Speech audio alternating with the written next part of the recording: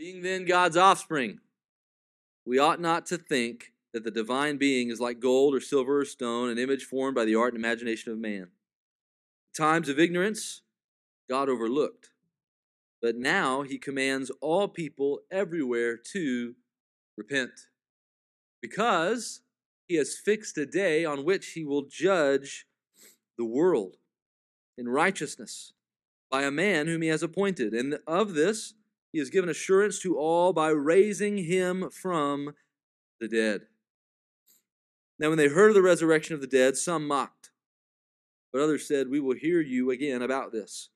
So Paul went out from their midst, but some men joined him and believed, among whom also were Dionysius the Areopagite, and a woman named Damaris, and others with him.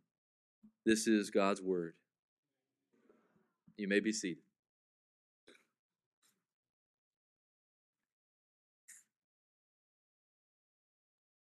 What is the most famous sermon ever preached? I don't know that there's an actual answer to that question. Perhaps the Lord only knows. But we could give a few guesses, right? Some might guess a more recent historical sermon in context of history by someone like Billy Graham, right? The Crusades, preaching across the globe from nation to nation, preaching the gospel.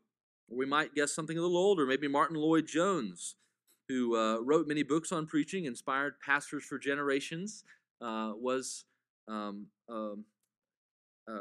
iconic preacher in recent years and generations. Maybe we leave the States and we go to Europe and we meet a man named Charles Spurgeon, who in London had thousands gathering to his church weekly to hear him preach the Bible. Surely some of these men would have coined the most famous sermon. And surely it would be a topic about love, or a topic of hope in eternal life, or a topic about the forgiveness of sins, or the cross and the resurrection. But arguably the most famous sermon ever preached wasn't by any of these, or about any of these topics. On July 8th, 1741, a small Congregationalist church in Enfield, Connecticut, gathered for worship on the Lord's Day. The people were described by historians as thoughtless and vain, showing no particular interest in the things of God, hardly conducting themselves in common decency. Now, in this time, this was about 10 years after the first Great Awakening had began in the States. Churches that just a year ago were covered in dust and empty pews were now brimming with life, and people were repenting and coming to the gospel and being saved, and churches were blowing up. But nothing was happening at Enfield. So this Sunday, their pastor, Jonathan Edwards, began to preach a verse in Deuteronomy chapter 32, verse 35, which says, Moses' song of God's judgment, "Their foot shall slide in due time. Their foot shall slide in due time." This verse is concerning the inevitable judgment Israel would face for their sin and rebellion against God. This was actually a sermon he'd already written many years ago at a home church in Massachusetts, but it was not really remembered when he preached it the first time. This was the second time he preached it, and some say he was not even supposed to preach that day, but this was a last-minute thing that he maybe had in, a pinch kind of thing, a back pocket sermon. The title of the sermon was "Sinners in the Hands of an Angry God." This was a sermon that he did not get to finish. The sermon began in painful silence with an awareness of the weight of hell that was fresh upon the wayward congregation. By the end of the sermon, the moaning and weeping was so loud and intrusive that Edwards stopped preaching and went down to minister to those who were sobbing violently in front of him. I read this sermon for the first time this week. You can read it online in about 15 minutes. If you like the Old English, or if you can read the Old English. He speaks of the reality of hell with clear and sobering imagery, and that all man is deserving of wrath, and there is nothing that we can do to stop it. One of the most quoted lines from that sermon is this one: "There is nothing that keeps wicked men at any moment out of hell but the mere pleasure of God." There's nothing that keeps wicked men at any moment out of hell but the mere pleasure of God. In other words, the only reason that any man on earth is not flung into hell immediately is because the pleasure of God is preventing it. It's not so much that he is sending them, but the full weight of wrath is already on top of them, and it's just the pleasure of God like a thin sheet underneath them. And the moment he lets it go, all men would perish. Edwards did tell them about mercy. He did tell them about Jesus, and we're going to hear of that good news today too, but there's no good news without the bad news. And we can't even celebrate Easter, really. I wasn't really counting this as an Easter sermon, but kind of is, right? Easter is about God's judgment. It's about the resurrection. It's about God raising his son from the dead, as this very passage says, but it's also about wrath that we all faced and a substitute that was given for the wrath that remained on us. Paul, standing at the top of the Areopagus, had the boldness to preach the exclusivity of the one true God to these wealthy pagan philosophers. Last week was kind of the good stuff. We found out that the Lord is not so far after all. The unknowable God is indeed knowable. He has revealed himself. We can know things about him. He desires to be near us and to know us. That's good news. That's cause for rejoicing. But it also is cause for us to reflect and think about what this God must then know. If he knows us, and he knows me to the core, and he has seen everything that I've ever done, he knows that I have not been worshiping him. He knows the worst thing that we've ever done. He knows at the core of our soul, the darkest corners of our hearts. And the good news of the revelation of God quickly becomes a fearful awareness that the judge of all the earth knows the real us. Which is why Paul immediately tells them that God is commanding them to repent because he is coming to judge the world in righteousness.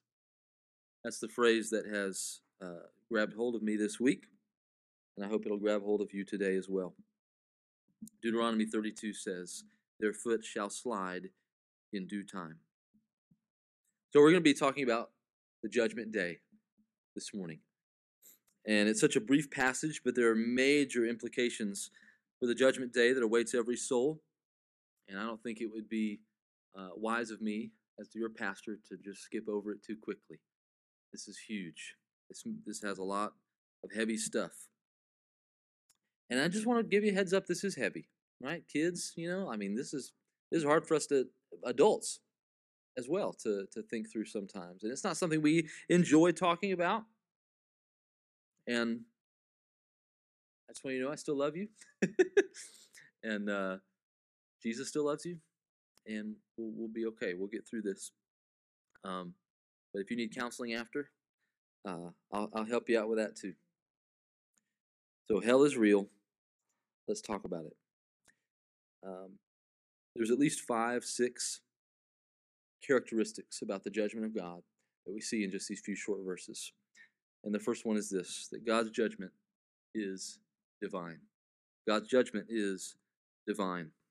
Now, Paul, in front of the Areopagus and there in Athens, had been working hard to show them that all of their idolatry was worthless, and they had not been worshiping the one true God.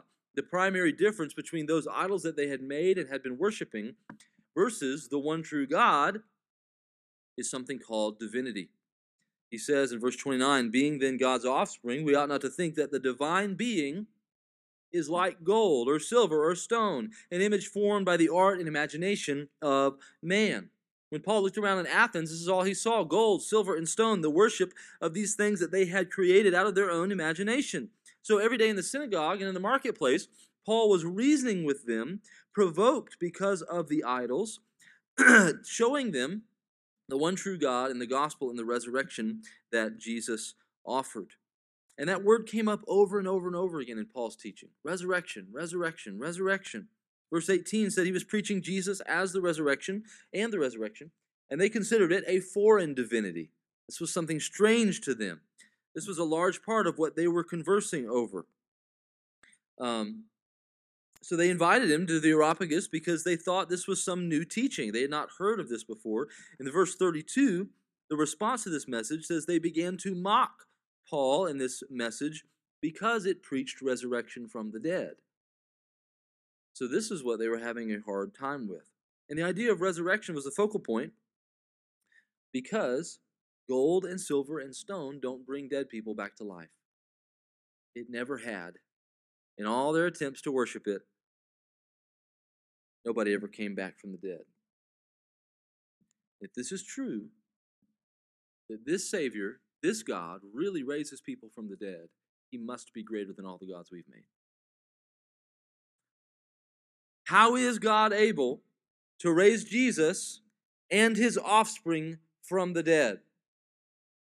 In the context here, it's because he is the giver of life. We being his offspring makes him our what? Our creator, our maker. We came from him. All life came from him. Every nation came from the first man that he created. And as our creator, he has the right to take life and give life. He has the power and authority to make void death and mortality. He is not an image formed by the art and imagination of man. He's not an image or a form of anything at all. He is the real deal, the one in whom we all live and move and have our being. We are the images who reflect the Creator. He is divine, we are not. And neither are our idols. Keith Green wrote, right? He is divine, we are the branches. Took some of y'all a minute. You'll catch up later. Beloved, this divine quality of God that proves his power of resurrection is also what qualifies him to judge the world. He created it. He gets the right to judge it. Nobody else gets to do that. The offspring don't judge themselves. He judges the offspring. Every form of idolatry that we pursue and that they pursued in Athens tries to bury the divinity of God under a rug. If he's not divine, he's not a worthy judge. So we try to make Jesus less than God, which is one of the earliest heresies in the church. If Jesus isn't divine, our accountability to him is not so great. We don't have to face him as judge. Or we use silly phrases like, God knows my heart, which implies that we think there's something worthy of salvation in us, and God will see that in our hearts, and he'll let it pass. He'll let it slide, right? We want to judge ourselves so we can go easy on ourselves. And if we judge ourselves, we will lie all the day long. C.S. Lewis talks about this in one of his poems of himself looking into a mirror. What do you do when you look into a mirror? You dress yourself up, right? The name of the poem was postulating. You move and contort your body and your face into all kind of ways that aren't natural because you want to look a certain way in front of others. Now, what happens if you are the one who puts your soul in front of a mirror? You're going to dress up, the pig in a dress, right? Like you're going to do whatever it takes to make your sin not look bad, to make yourself look more charming or attractive than we truly are. But God is divine, and as the only divine creator of all life and people, he is the only one qualified to judge us, and he will judge with truth, not with the contortions that we give him in a mirror. But we see immediately, even though he is divine in his judgment, he's also incredibly patient. Incredibly patient. Look at verse 30. It says, the times of ignorance God overlooked. What does it mean for God to overlook ignorance? Does that mean everyone before now got a free pass? That doesn't sound very judicial, right? It doesn't sound very just. What this means is that God saw the great sins of the world throughout history, but he also saw his bow in the clouds. He has overlooked the days of ignorance to keep that promise to Noah. He could have judged the world in the days of the Holocaust, but he did not. He could have judged the world in the days of cruel and wicked slavery and this nasty sin that came into the founding of our country, but he did not. This text does not mean that all sin won't be held accountable. It does. We know that vengeance will come. We'll see that even in a minute. But it means that he saw all the terrible things that mankind has ever done throughout all history, and he looked over them to his initial promise to Noah and to all life that he would no longer ever again destroy the earth in the way that he did in Genesis 6 and 7 on the basis of increasing corruption, which is what was going on.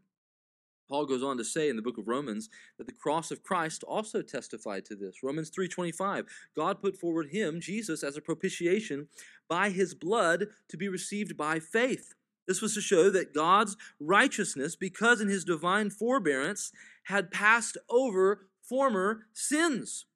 It was to show his righteousness at the present time so that he might be just and the justifier of the one who has faith in Jesus. When Jesus died, bearing the full weight of God's wrath on the cross, it was proof that God had indeed been storing up wrath the whole time. Overlooking does not mean his wrath wasn't filling up, right? The cross is a proof of that.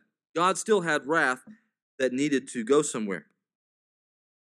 He showed his divine forbearance. Not just because he knew he would judge his son in place of those who believed in him by faith, but also because he knew there was a predestined time for the entire world to be finally judged by the same son that was judged in our place. He has fixed a day in which he will judge the world. And until that day comes, he has been practicing impeccable patience. Impeccable patience. When we think of the judgment of God, we ought to be utterly thankful for his patience. 2 Peter 3:9, we read this morning, the Lord is not slow to fulfill his promise, as some count slowness, but is patient toward you. That same word, overlooked, is used in that passage that Jay read. Not wishing that any should perish, but that all should reach repentance. Every day that passes before the judgment day comes is a day of mercy. The only reason that any of us are here today is because of the mercy of God holding us. God is not slow. He's merciful. We should be thankful. If we have new life in Jesus, we should also be patient and merciful towards others when they sin against us. Think of the impeccable patience of God and the awful rage of man.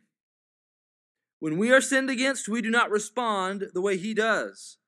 We respond to personal sins with anger, wrath, vengeance, all the things that Scripture tells us not to do. Again, trying to play the role of judge ourselves. We want to judge ourselves, and we want to judge others because we get to set the standards that way. We get to indulge in personal wrath and vengeance. And our persecution can be very painful, and our persecution is often unjustified.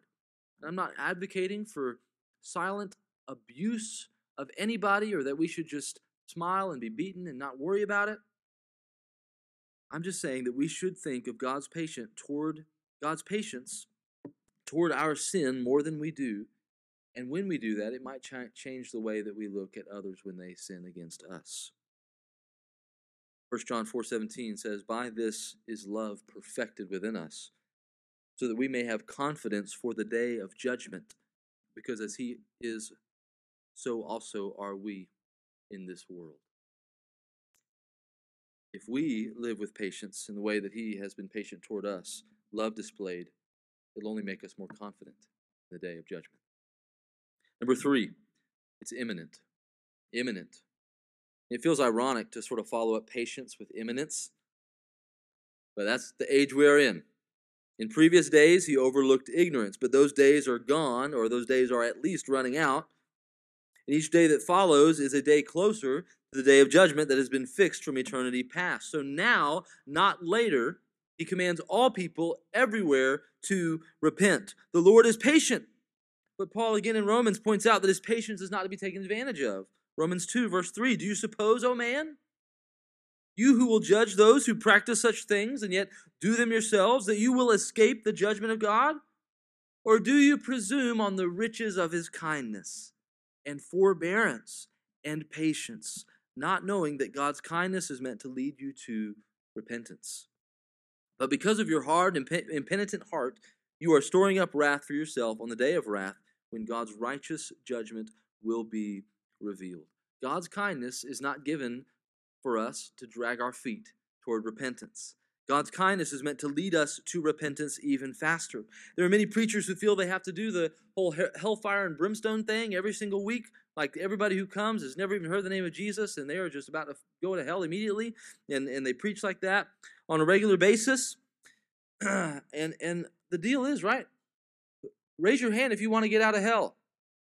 Who's not going to raise their hand? Right?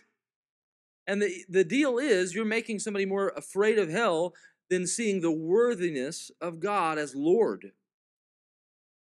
There's a great difference between preaching with urgency and imminence and just flat out spurning the grace of God. God is merciful, and in his kindness we run to him, not in fear of his wrath. Now, the Lord does indeed command repentance. Hell is real, judgment is imminent, and God is unfathomably kind.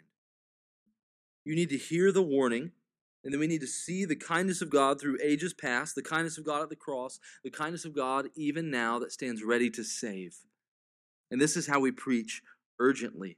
Seeing the steadfast, loving kindness of God should make us run to him all on its own. There are no other gods who will ever be this kind and patient to us. There are no idols we can fashion out of ourselves who will love sinners like this.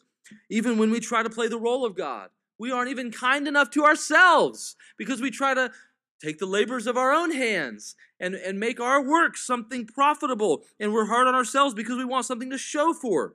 But God preaches grace to us, kindness to us. And with each day of grace that passes by, we know we are getting closer to the fixed day of judgment. Which means, if you're here today and you're not a Christian, your time of mercy is running out. Your time of God's kindness and compassion is running out. While it is still called today, call on him who stands ready to save you. He's been patient with you all these years. Come to Christ and don't delay another moment. And if you are already in Jesus, this means your days are numbered. There's a day fixed in which he will judge the living and the dead. He will judge the whole world. So don't waste whatever time you have left. God's judgment is imminent. That means we're in the last days. What are you doing with the last days you got? What are you doing? How are you spending your time? Use them wisely for the glory of God and the Great Commission. Because the next part tells us how far-reaching God's judgment is. He commands all people everywhere to repent because, verse 31, he's fixed a day on which he will judge the world in righteousness. I think the world pretty much sums it up, doesn't it? Will he judge the non-believer? Yes. Will he judge the believer? Yes. Will he judge kings and presidents and rulers?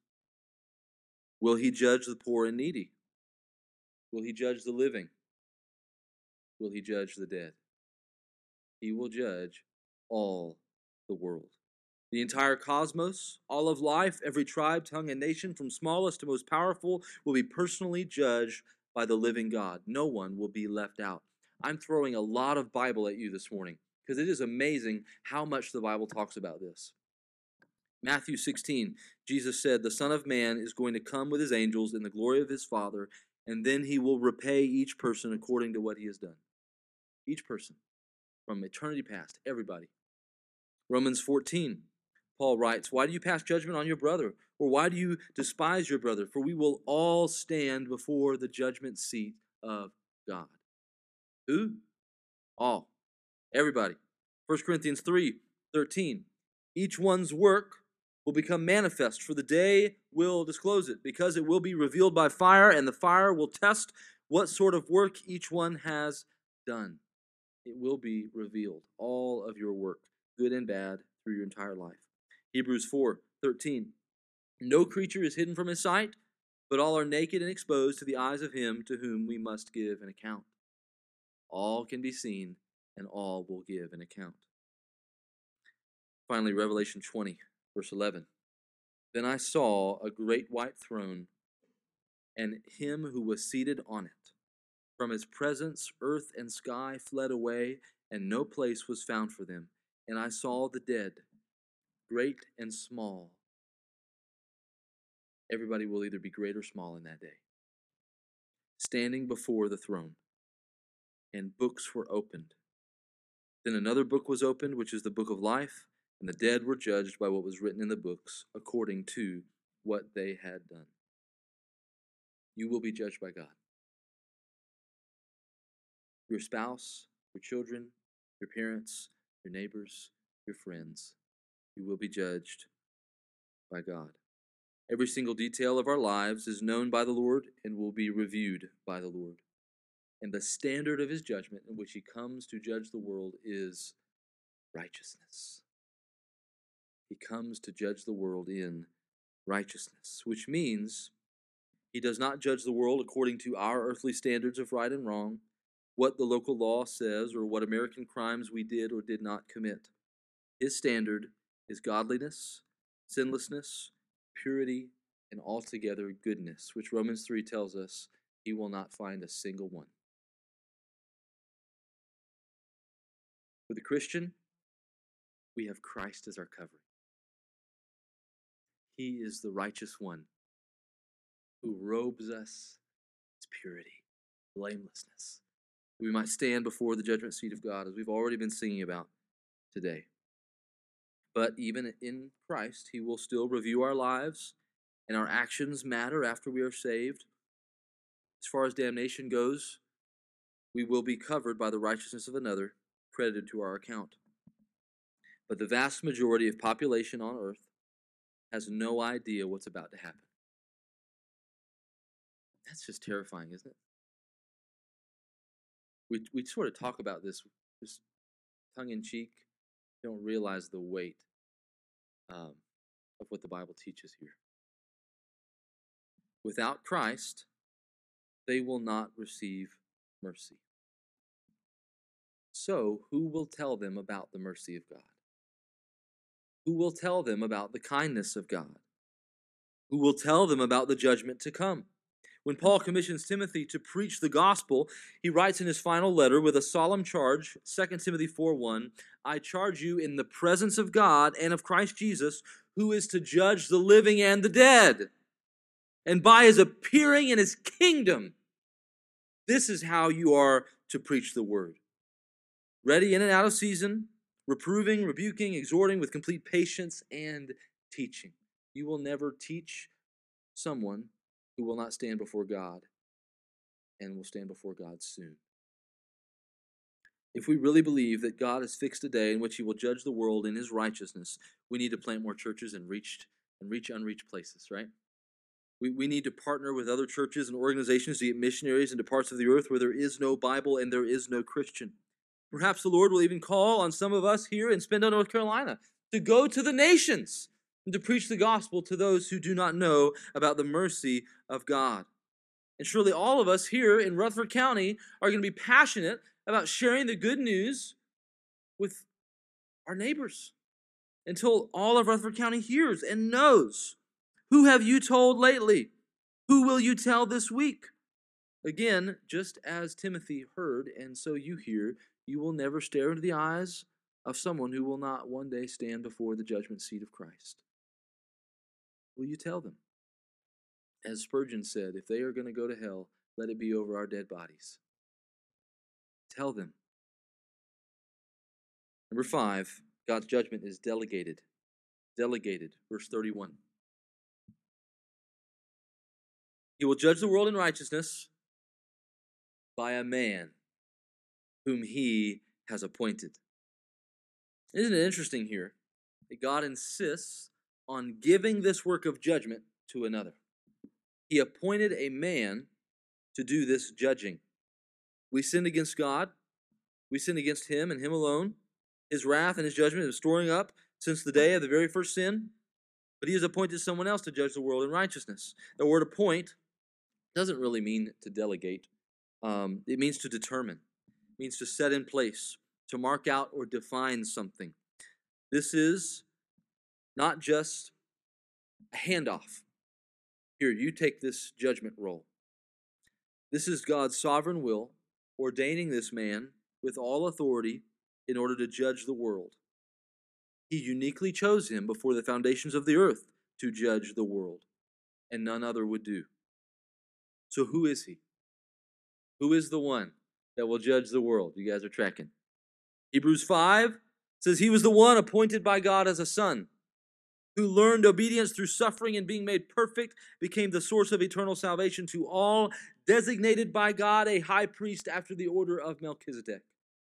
Philippians 2 says that he was equal with God and in the form of God, and he took on the form of a servant and emptied himself, being born in the likeness of men, humbling himself even to the point of death on a cross. And therefore, because of his suffering and death, God has highly exalted him and bestowed on him the name that is above every name.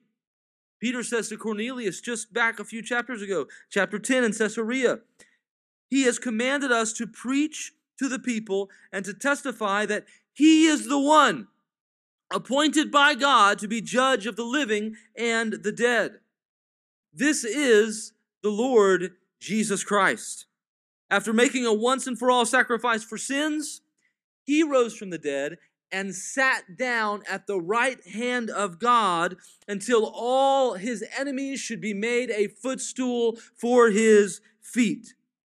He left the glories of the Father. He never sinned. He died for sins. He rose from the dead. And the fact that he did rise from the dead and is at the Father's right hand is an assurance to the entire world that his judgment day will come.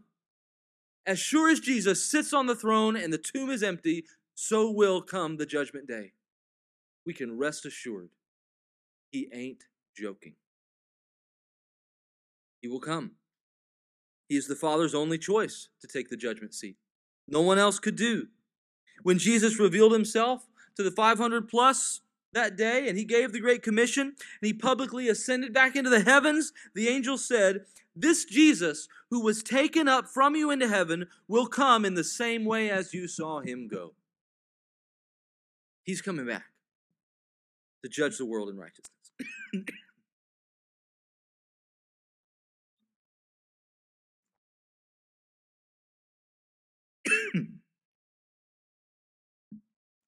His judgment is divine.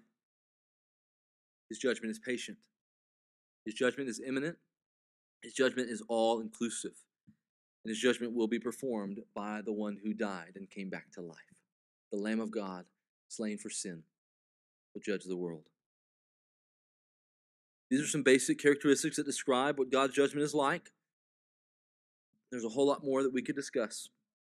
But this last one I'm going to give you is really not characteristic so much as it is a prophecy.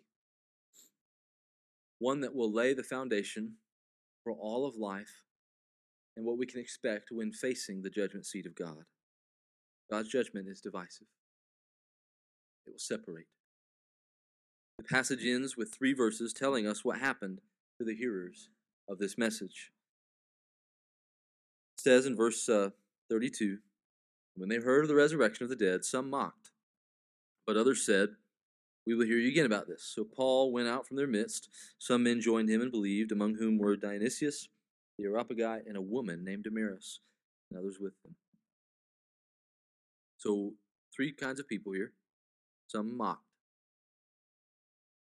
Others said, "I'll think about it."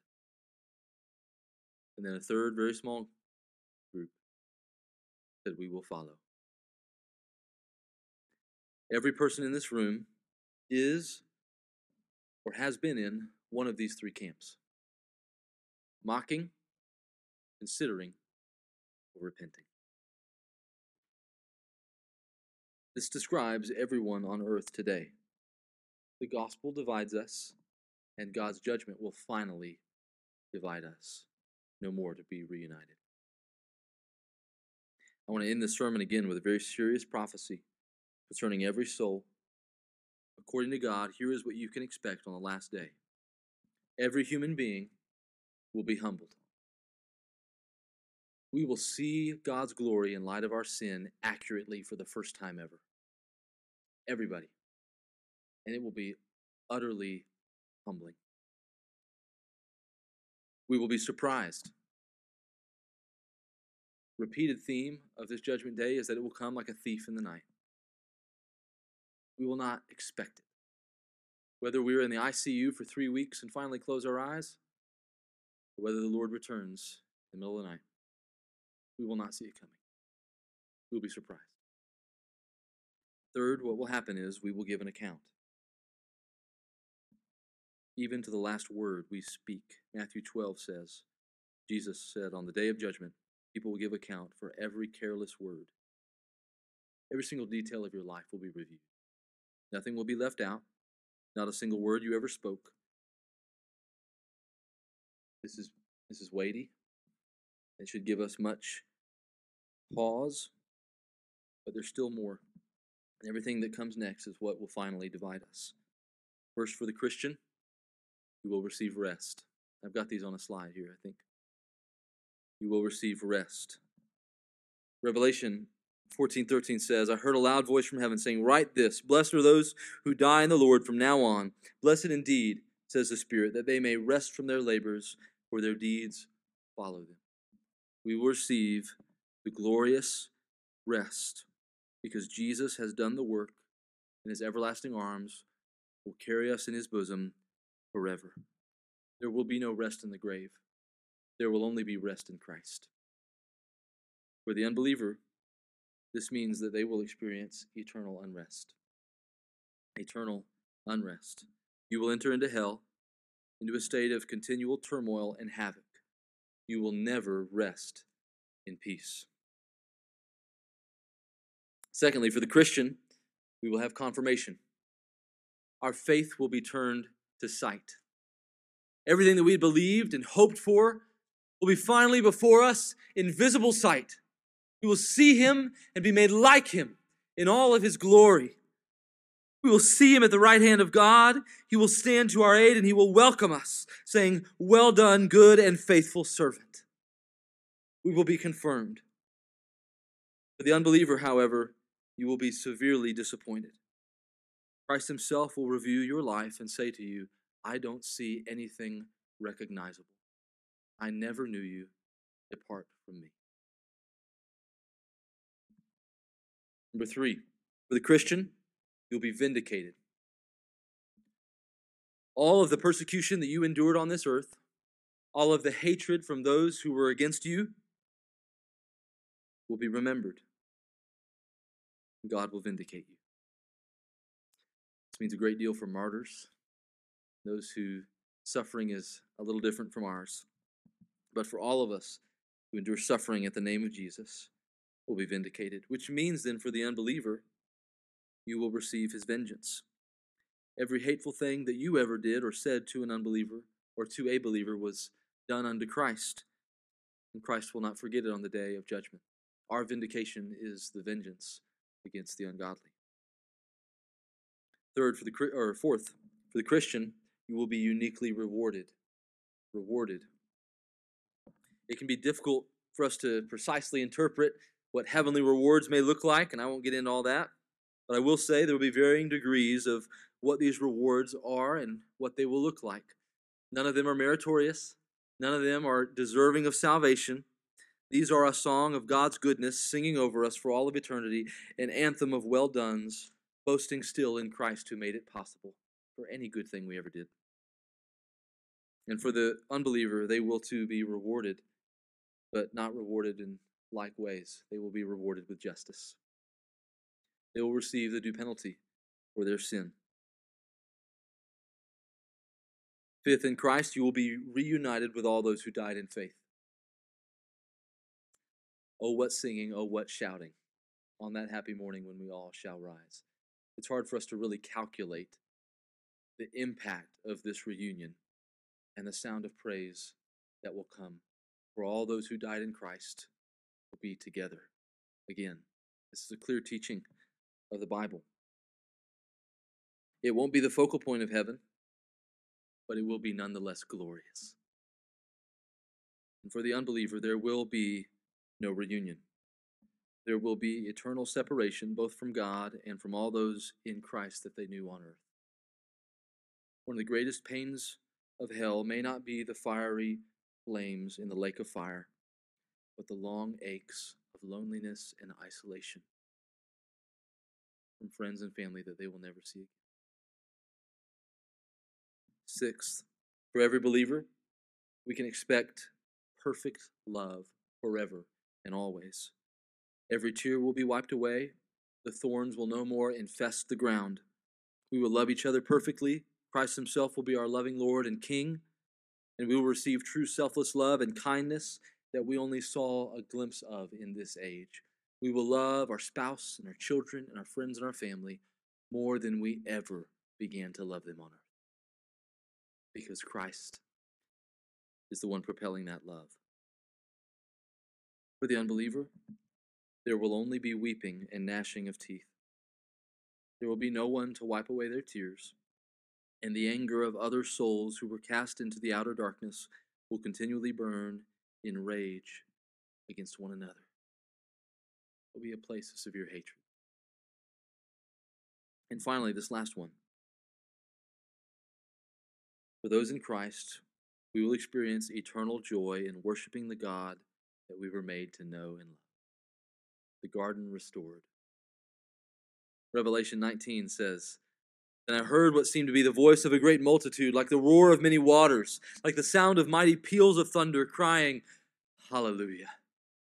For the Lord our God, the Almighty, reigns. Let us rejoice and exult and give him the glory. For the marriage of the Lamb has come, and his bride has made herself ready. It was granted her to clothe herself with fine linen, bright and pure, for the fine linen is her righteous deeds of the saints. And the angel said to me, Write this, Blessed, happy are those who are invited to the marriage supper of the Lamb. And he said to me, These are the true words of God. To be forever and always blessed in the presence of God. This is our hope.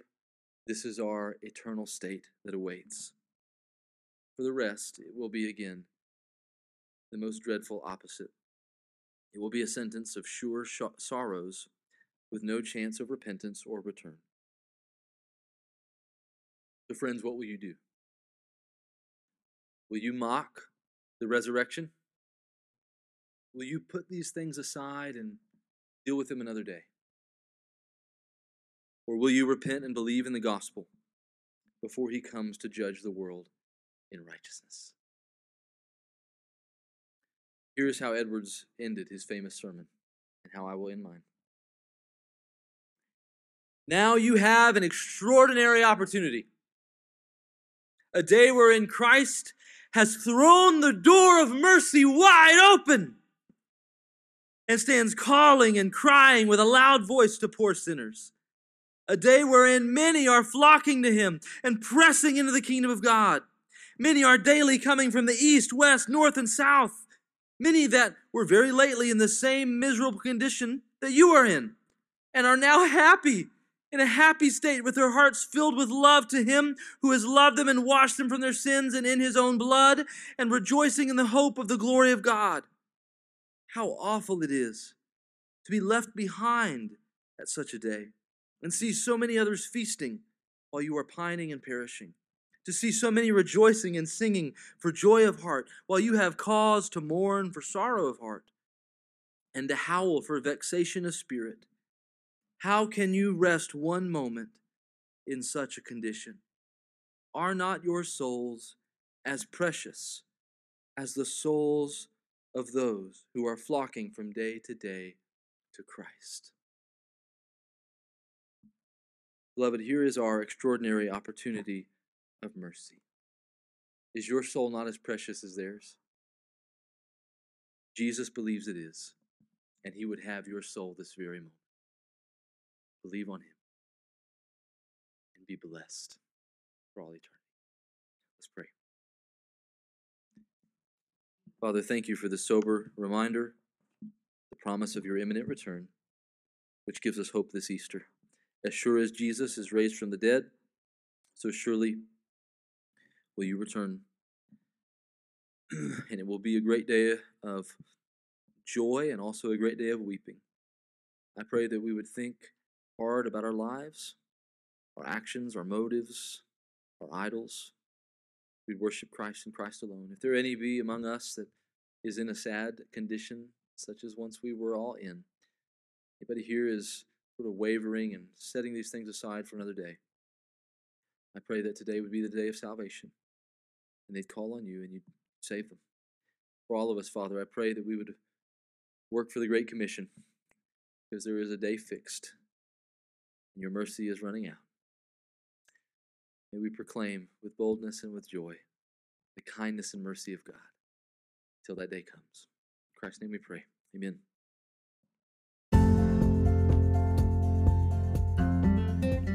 Thank you for listening to another message from the pulpit ministry of Main Street Baptist Church in Spindale, North Carolina.